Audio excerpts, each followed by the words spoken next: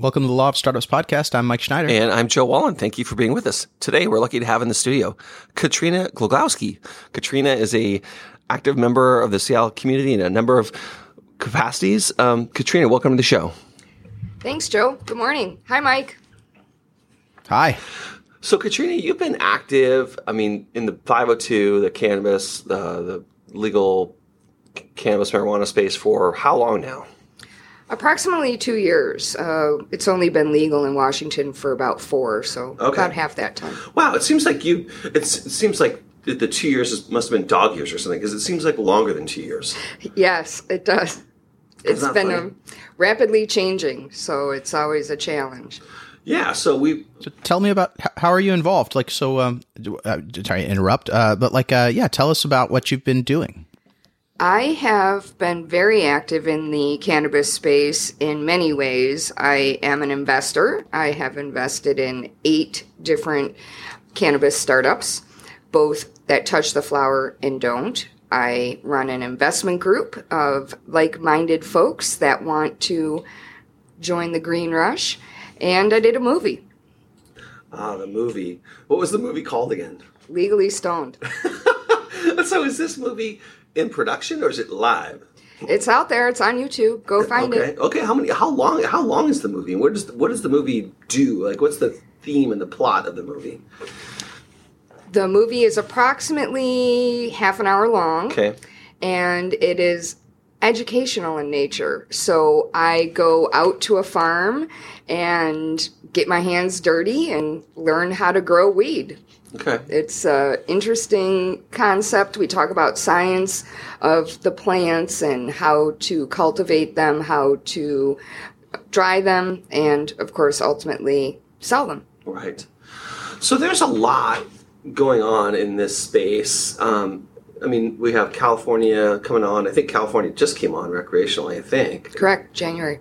Right. And then I've forgotten, is Oregon? Oregon's recreational. Oregon's been recreational for about a year and a half. Okay. And so we have the entire West Coast recreational. Nevada just came on. Yes. Nevada's been a huge market. Absolutely. We have our favorite Attorney General of all time, Jeff Sessions, who appears to not perhaps agree with states' rights, although I would think that someone like him would appreciate states' rights. In fact, I thought that was a big political thing in that party until it came out the wrong direction or something politically, I suppose. I don't know. Cannabis does seem to be a hot potato, and it's sort of the bastard stepchild of all of the illicit drugs, and it tends to get lumped together with some of the more nefarious ones, and Mr. Sessions in particular tends to focus on the opioid crisis, and of course marijuana is not an opioid, but he might need a little bit of vocabulary lessons there sometimes, maybe. Right. Well, let's hope. I don't know. So we've had like a pretty remarkable turn of political events in the last, I don't know when you want to start counting, but who would have thought that we would get to legal marijuana, through states and their initiative processes? That's pretty fascinating. It is, and in fact, was it New Jersey or Vermont? Don't quote me on that. The legislature themselves passed legalization without an initiative of the voters. Wow. So, and that was most recently, like correct. This year? Okay. I believe it was in December of 2017. Oh, that's great. Mm-hmm. Well, hopefully that's what Congress will do. Yes. It seems like it's politically popular, wouldn't you say? I don't know. I guess it's shifting, but it seems like now that there's states that have legalized it and haven't really experienced massive turmoil. Do you know what I mean? Like, it's easy to say we shouldn't legalize it when there's no precedent and you don't know what's going to happen, because then it's a question. But with lots of states having legalized it, it's a lot easier to look at it and say, okay, well, this is terrific for tax revenues and doesn't seem to be having a huge negative impact. Is it getting more popular? Is the notion becoming more accepted? Absolutely. You now have several states where cannabis is legal recreationally and 32 states where marijuana is medicinally legal, and we have not seen a blow up of drug crimes. We haven't seen a blow up of addiction crises. We haven't seen 3-year-olds running around with joints. The states are effectively monitoring the markets, which brings tax revenue. And then once the states get a taste of the obscene amount of money that they're generating from the taxes, it's very easy for the next state, who's also cash poor, to say, hey, let's legalize marijuana. And I believe that we will see complete across-the-board legalization in less than 10 years. Does the next Democrat nominee for president, I mean, one thing, and sorry, Mike, if I'm hogging the conversation, but it just seems to me that one of the things I mean, politics, whatever, but it just seems to me the Democrats really missed it. I mean, they should have just stood up on the last go around and said, yeah, we're going to absolutely legalize this nationally. And they didn't for whatever reason. I don't know why. Maybe because they just thought they were playing not to lose or something like that. But do you think the next Democratic nominee needs to be more vocal and stand up and just say this in a meaningful way? I think any candidate going forward is going to need to take a position on cannabis where it is not already legal. For example, Alabama. If you are pro-cannabis or anti-cannabis, I think it's going to be entering the national dialogue, just like gun rights, abortion issues. It's going to be one of those topics that the candidates are certainly going to have to address. As far as Democrats missing the boat, yes, I agree on that. If people would be a little bit more honest about it and just say, hey, I smoked weed when I was in college and I didn't die, and guess what? I'm still successful. Life is grand. There's nothing to be ashamed of about cannabis. And then to take a position of legalization. Here in Washington, Seattle in particular, there's such a pro-cannabis stance. They are now vacating misdemeanor convictions of basically everybody for the last 20 years. That's how normalizing cannabis is in Washington. Right. Sorry, Mike, you were going to ask a question. Oh, no, I don't remember what it was. But one of the things I'm curious about is the types of investments you've made in terms of like ways to participate in the this greenfield opportunity. Like, I'm curious to know. It seems like investing in cannabis is a tricky business because you have to decide, do you want to cross that line and actually invest? You mentioned you invested in some companies that actually touch the flower. Like, it seems like there's a picks and shovels kind of approach where you might invest in companies that are just kind of in the space but don't actually touch the material, so that you don't have to worry at all about changes in the law or federal government swooping in and seizing all your assets or something like that, versus actually investing in companies that are growing or selling. I'm curious to know what that analysis looked like for you, and I don't know what you think about options for people that want to invest. So if you are thinking of investing in cannabis or cannabis-related businesses, I would highly recommend you start with what your state regulations are. We're in Washington, so I'll just refer to Washington's regulations. If you invest in a business that touch the flower, so if you grow it, you process it, or you sell it, you have to register with the State of Washington Liquor and Cannabis Board and provide all sorts of fingerprints and financial information. I'm an attorney, and it took me like 4 months to get approved by these people. It's quite an arduous process. Sorry to interrupt, but is this the same process you have to go through if you're going to open a bar? Very similar. Washington modeled their cannabis laws on their liquor laws. So yes, very similar to a liquor license. Okay. Sorry. Keep going, please. And so if you're going to invest in a business that touches the flower, then absolutely you have to think of those considerations. Will you pass the background check? Okay, yes, you will. Then where are you getting the money? Washington regulates it so heavily. You have to go back 6 months and show that you had the money to invest in this company for 6 months. And where did you get the money? And they trying to keep bad actors out of the industry. So as an investor, that is a primary consideration. Now, if you're going to invest in a cannabis-related business, for example, you're going to make a vape pen, a media company, or a packaging company, then those regulations don't apply, and it's much more of a typical investment where you just write a check and get the documents and very little oversight. And so if you're going to invest in cannabis, know what the local laws are.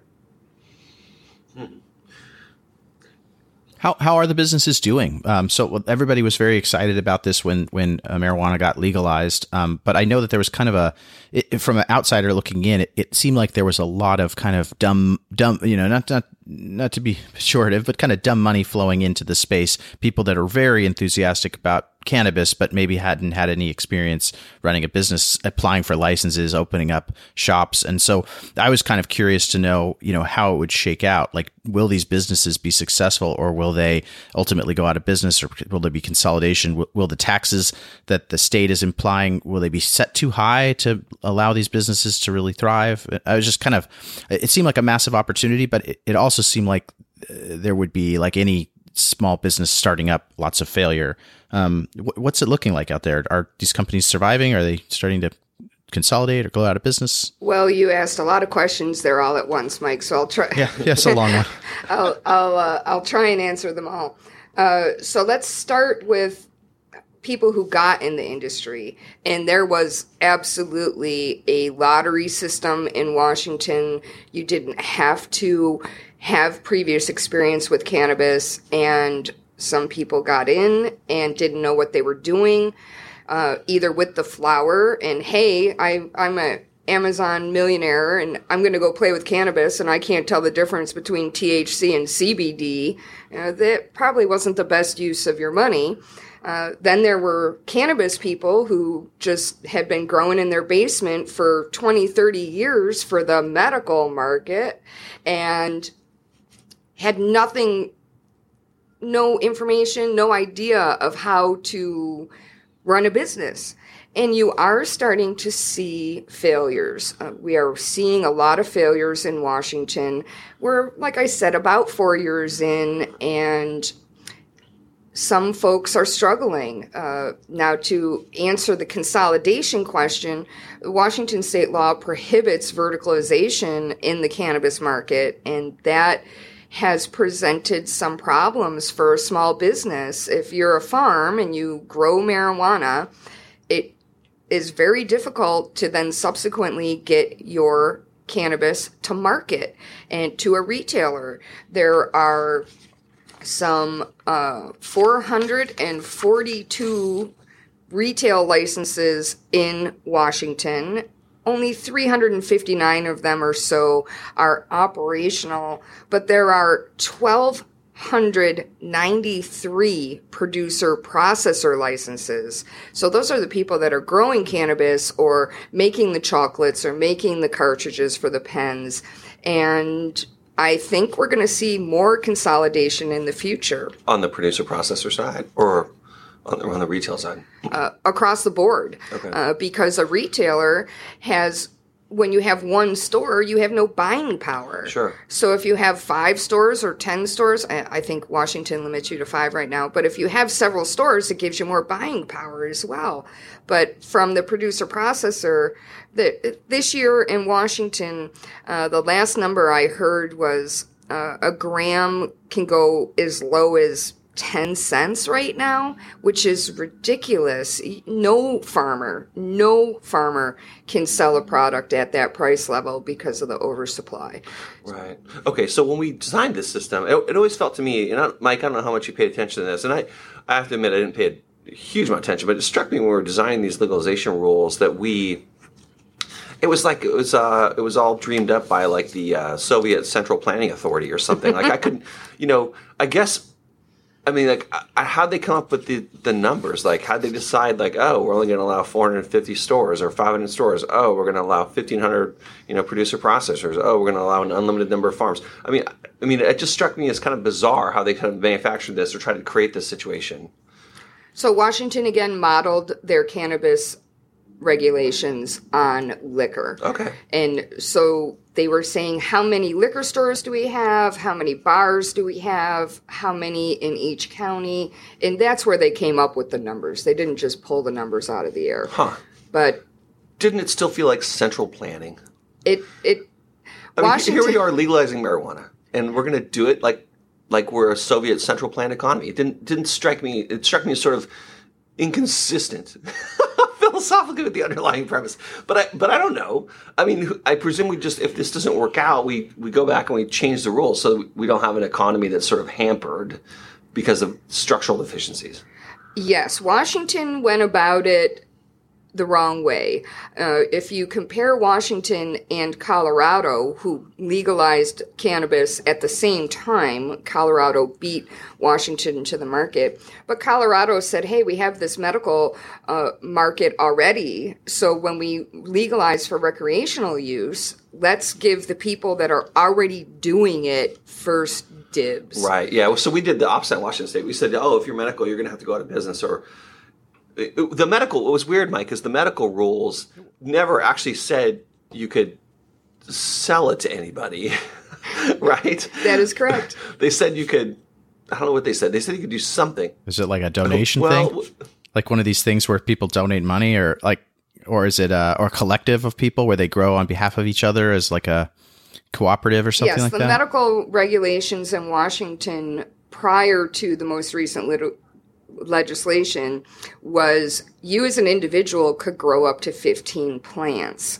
Well, remember, this is the medical market. What if I am unable for one reason or another to do so? Then you were able to approach a co-op and give your 15 plants to a co-op, and the co-op would grow for you. For them to grow. And so that's how the medical market really grew. And can you call it a donation when you are the one who actually gave your plants to somebody else? It was kind of loosey-goosey there for a while, but it was a profitable market. So what happened to that? Did it get shut? Did it eventually taper out because of the recreational stuff, or is it still existing kind of independently? Well, there's a lot of bad blood in Washington about the medical market. So what happened was when they legalized recreational cannabis in Washington, they did not touch the medical market. So for about 2 years, Washington had a parallel medical market and a recreational market, and everybody was happy.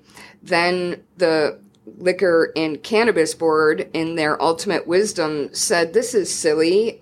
We don't want medical licenses at all anymore. And the bad blood arises because people in the medical market didn't apply for a license in the lottery and all of these types of things. And they got sort of screwed by the state. And now, today, there is no differentiation between the medical market and the recreational market in Washington. There's just straight up cannabis market. And so the medical market has gone away. So those folks just got shut down. Like that would be, if you didn't see it coming or if you didn't get on board and shift, they just kind of were forced to close. That's a shame. It is. There were some 1,200 businesses that were affected by that legislation that I really don't think the state contemplated. So what's curious about this situation, and so Mike, for example, we set up in Washington State this weird situation where, like, okay, if you're a retailer, then you can't be a farmer. And if you're a producer processor, meaning you can't be retail either, although a producer processor can be a farmer, I think. Correct. So in any event, we can't have vertical integration. But other states have not adopted that idea. And like, for example, Colorado, as I understand it, doesn't have a ban on vertical integration. So as a result, though, they have a little different thing going on. Like my understanding, and I think you might have told me this, is that, what happens is if you're a farmer, well, just like you've got the farmer's got the fruit stand on the corner, the marijuana farmer or the cannabis farmer's got the fruit stand on the corner. They sell what they grow. And so as a consequence, there's not perhaps as much diversity in some of the stores because it's just what the farmer happened to grow on. He's not necessarily selling other people's stuff. Is that true? Or that is another major difference between the Washington model and the Colorado model. So in Colorado, you are absolutely right. The farmer grows his cannabis, packages his own, and sells his own. So if you go into a retail shop in Colorado, now there are big corporate ones, but generally speaking, you're going to see Bob's Weed. And in Washington, that is not the case.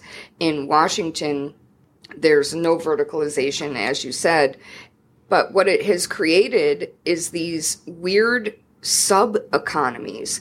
For example, in Washington, when your cannabis product is on the shelf with 1,000 other ones, Uncle Ike's, the largest cannabis retailer in the Seattle area, they have over 1,600 products in their store. And so your product has to stand out. It has to compete. So how are you going to do that? Well, you're going to do it through packaging. And in Washington, there is a huge submarket for cannabis packaging, cannabis marketing, and how you're going to get your brand out there to catch the attention of the consumer. In Colorado, it's Bob's Weed sitting up there in a Ziploc baggie. He has no marketing requirements. Yeah, in Oregon, they just have the weed just in a plastic bin, like you just pull it, and you just, it's kind of strange. Because I'm used to fancy packaging in Washington State, I guess. And so when I stumble upon a place where there's no fancy packaging, I just kind of wonder what's going on. It's right. And that's how they set the laws up. That's the difference of verticalization. When you talk about verticalization, when there's no crossover, you got to market. Is that for tax purposes? I mean, I know that we tax our marijuana at like multiple stages, right? So if you don't let people sell directly from the farm to the customer, then you get to tax them at the farm stage, you get to tax them at the packaging stage and at the retail stage. Is that part of why the Washington folks did it that way, or did it just kind of shake out that way because we didn't know how it was going to work? Well, Mike, let me clarify. When the law first passed, it was taxed at the producer level, the processor level, and the retail level at 25% each stage. Well, that made legal cannabis way more expensive than black market cannabis. And so approximately a year and a half, 2 years into legalization, they changed that. And so now cannabis products are only taxed at the retail exchange at 37%. Oh, that's interesting. 37%. 37%. Then what is the concern with the vertical integration? Like, what would be the downside besides the fact that it might run some small businesses out as people integrate? If you would ask the LCB, they might have a different opinion. But my response to that question is Washington based their cannabis regulations on liquor regulations, and Washington treats liquor the same way. If you own a winery, you cannot sell your wine to Costco. You have to go to a state distributor. And whether the purpose of that is to handle taxation or handle regulation or to give bureaucrats a job, I have no idea. But the reason cannabis is that way is because it's based on the liquor regulations. Right. Sort of similar to what Tesla ran into in various states, like Texas. Apparently, Tesla couldn't sell its cars directly. I'm not sure if that's still true or not. There's something like that. Yeah, I don't know. Like the distributors, like the distributorships have like this massive lobbying power, and they have regulations on the books that protect them. Interestingly, I guess in the old days, like I saw an article about this a while back, but apparently like in the old days of cars, you know, people needed like reliable places to have their cars worked on. And there was a lot of question about, I don't know, whether certain providers of cars would be like selling lemons or whatever. So they had like heavy regulation on the people that could sell cars. But all that stuff just kind of stayed on the books, and these distributors make so much money. They like, you know, they have the ability to get this stuff put on the books that you just can't sell something direct. You have to come through us to sell it to the consumer, which is kind of anti-competitive, it seems. Yes, and you could make that argument about cannabis as well. Absolutely. Right. What about, there used to be like, so I remember when they legalized cannabis, the stores hadn't come into existence yet. So there was this like period of time where cannabis was legalized, but there wasn't really any mechanism to buy it. And there were all these little services and people that kind of popped up and said, well, it's legal, I'm going to go sell it anyway. And I remember there were like delivery services I heard about and all kinds of kind of, I don't know, informal, like outside the system distribution of cannabis that sort of happened because people felt like the scrutiny was off, like nobody was going to bust them for that stuff. Is that stuff still happening? Like, are there still lots of these little, like, I don't know, I guess there's always going to be like gray market distribution, but like, did that stuff kind of go away once the actual retail shops opened, or is there still kind of not a lot of law enforcement activity trying to stop people from working outside the system? Well, Mike, there's a few things that are going on in Washington which answer that question. First, enforcement. Washington actually has had two big cannabis cases since Washington has been legalized. Washington legalized recreational marijuana. The first is there was a ring of individuals who said, hey, cannabis is legal, and started growing cannabis. And the debate is whether they understood what the regulations were. It was a bunch of Chinese nationals who English was certainly an issue, and their defense was, hey, cannabis is legal. Why are you arresting me? And so we will see how that case pans out. There was also... I'm guessing that's not a great defense. Well, you know, like as lawyers, we all know that like you can't claim ignorance of the law as a reason why you didn't have to follow the law. I'd be curious to know how that one plays out. Yeah, we're all waiting to see because it was a huge ring. There was, I think, 17 grow locations, and we will see how that pans out because, yes, cannabis is legal, but you have to still follow the law. And the second major case involved a Washington police officer who had a tricked out RV, and he was taking Washington cannabis in his RV across the country to, I don't know what state is in the middle where he was bound to deliver it. And of course, that's against federal regulations. Once you cross state lines, you're in deep doo-doo. And so that police officer is currently being prosecuted as well. And we will see what happens with that. And then to answer the first part of your question, right when cannabis was legalized recreationally, the state was not ready for it. And you see the same thing in California and Nevada. They ran out of weed in 3 days when they finally opened the market. California ran out of weed in about 12 days. And then in Washington, what I think you were referring to of delivery services and folks coming out with creative, maybe gray market things. I think what you're really referring to is the vestiges of the medical market because remember, medical was legal in Washington for several years prior to recreational, and I think that's really what you're referring to. But if the point of your question is there still illegal weed in Washington? The answer is yes. Yeah. There's always going to be. Yeah, I guess I was thinking like there were stories about like, and I think you see this in California a lot, maybe around Silicon Valley, where it's like, oh, there's a startup and they're going to do weed delivery, and they're like, we're going to be like the I don't know, delivery service for weed, and you just punch it in on your app and it shows up at your house, and you look at that and you say, well, that doesn't sound consistent with what the law allows. Like, I don't know if that's something that's going to happen, or if that'll work in the long run. And then you think, well, maybe they're just assuming that like there's just not a lot of regulation happening now that they've legalized it. The police are onto other things. Maybe we'll just see how we can, if we can roll something out that has, like delivering from the stores to the consumer. And that seems to be the one I always hear about is like delivery, because that's not part of the system, delivery is an example. That is not legal right now, right? That is correct. In our state. Delivery is illegal in Washington. So if you have a kind gentleman who wants to go over to Uncle Ike's on a bike and get it for you and bring it to your house, he could get in doo-doo if he was caught doing that, because that's against the law in Washington. Any delivery is against the law in Washington. But again, state by state, different states have different regulations, and in California, you can get cannabis out of a vending machine. Huh. And you have been able Really? to do How do so they- for 20 years. A vending machine.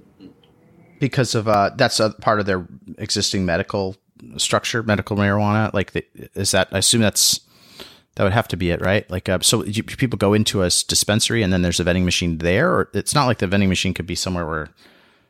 I assume they still have to card people and, I don't know, make sure that they're old enough, right? How does the vending machine work? So you get a medical card. It has a barcode on it, and you scan the medical card. You put the money in, and these vending machines are at Quickie Marts, etc. You don't have to go in a Wow. retail location. It was very successful in California. Very successful. Does that still exist under the new scheme? Like, or is that part of the old? How did California handle medical marijuana once they went? They just recreational? combined it, to my still- knowledge. I don't have an intimate knowledge of California statutes, but my information is that they're together, sort of like Colorado. See, that weed vending machine sounds like the right way to go from an investment standpoint. It's kind of a, like if you want to participate in the marijuana economy, but you don't want to be registered and be, have your, be potentially involved with something that the federal government might consider illegal. You could invest or build, vending machines. That seems like a good way to participate. Yeah. A safe way to participate. The industry needs that sort of stuff. Hey, Katrina, tell us a little bit. We're almost out of time here, but tell us a little bit about your group that meets, to hear pitches. So the Cannabis Investment Group is a group of approximately 30 accredited investors who have expressed interest in investing in cannabis and cannabis-related businesses. The typical angel investment group doesn't really want to deal with cannabis, and there's some politics behind that, there's some personalities behind that, and there may be regulations behind that if you have a fund. So what I did is I culled from all of those organizations and formed my own group, and we're very happy with it. It's working out very well. That's nice. Yeah, so if you're out there listening to this podcast and you're wondering about Katrina's group or the group she's organized, what's the best way for people to find out about that? Should they just email you or Google you, or what? How do they figure it out? Yeah, you can find me on Google. You can find me on LinkedIn. You can find me on Facebook. I'm an attorney, so Katrina Glogowski. I'm the only one. So you'll be able to find me. One. I'm the only Katrina Glogowski. in our little suburb of Seattle. There has to be others, but it's a good, unique name. I would challenge you to find another Katrina Glogowski. Anyway, okay. I put $1 on that. All right. Well, okay. So you're in that cool group. Mike, do you have any other further thoughts today, or things you'd like to talk about? No, it's been good chat. This has been great. Thanks for taking the time to share with us. This is really interesting Katrina, stuff. do you have any parting thoughts for us today? Yes, I do. Okay. Well, let's hear. My parting thought is, if you are interested in getting involved in cannabis, first and foremost, figure out what the regulations where you are is. But don't be afraid. Jeff Sessions is not going to come knock on your door. You have the ability to make real money in this space if you know what you are doing. And I would recommend hiring an attorney, doing your research, but don't stay out of the cannabis space out of fear. I didn't, and I'm doing great. Well, that's good advice. I think that's good advice. Yeah, I think that's really good advice. I think with all private investments, I think there's a barrier, right? I mean, first you've got to be an accredited investor to really play here. And then two, I mean, even if you are an accredited investor, there's like an information community barrier too, because it's not like people are posting their cannabis investment opportunities on a web portal where you can just go click a few boxes. Like no one's doing there might be some weed funders that are cannabis related businesses. Actually, they're non-licensed businesses. Correct. Like people who create the vending machines or something. There might be things like that on WeFunder or other online portals. That's one way you could get involved for pretty inexpensive amounts of money, I think. Mm-hmm. Mike, have you done anything through WeFunder or any of the online portals? No. I've looked at AngelList a bit. I mean, obviously that's not weed related, but yeah, I mean, in terms of online looking at investment opportunities, I think AngelList is the only one I've really spent any time on. Yeah. Is Weed Funder is like an AngelList for weed? Weed Funder. Weed Funder. That. Oh, weed. All right. I thought you said weed. It's Weed Funder. Weed Funder. It was so much that. I'm like, I don't think I've been to Weed Funder. Yeah, that's actually curious. No, I think Weed Funder is a really popular Title III equity crowdfunding platform, and it's kind of. I mean, you ought to check it out. I mean, it's an easy way to get involved as a non-accredited investor, making small investments in a variety of different types of businesses. If you're looking to make that kind of those types of investments, so. There are websites out there. There's Fund Anna, and there is ArcView. ArcView is sort of a ancillary business funding platform, but Fund Anna will allow you to put $10,000 in and for equity or debt. So there are resources out there, and if you are interested in investing in cannabis, there's ways to do so. Yeah. Fun stuff. Well, thank you again for being with us. Thank you. Yeah. And thanks everyone else for listening. We'll see you all next week.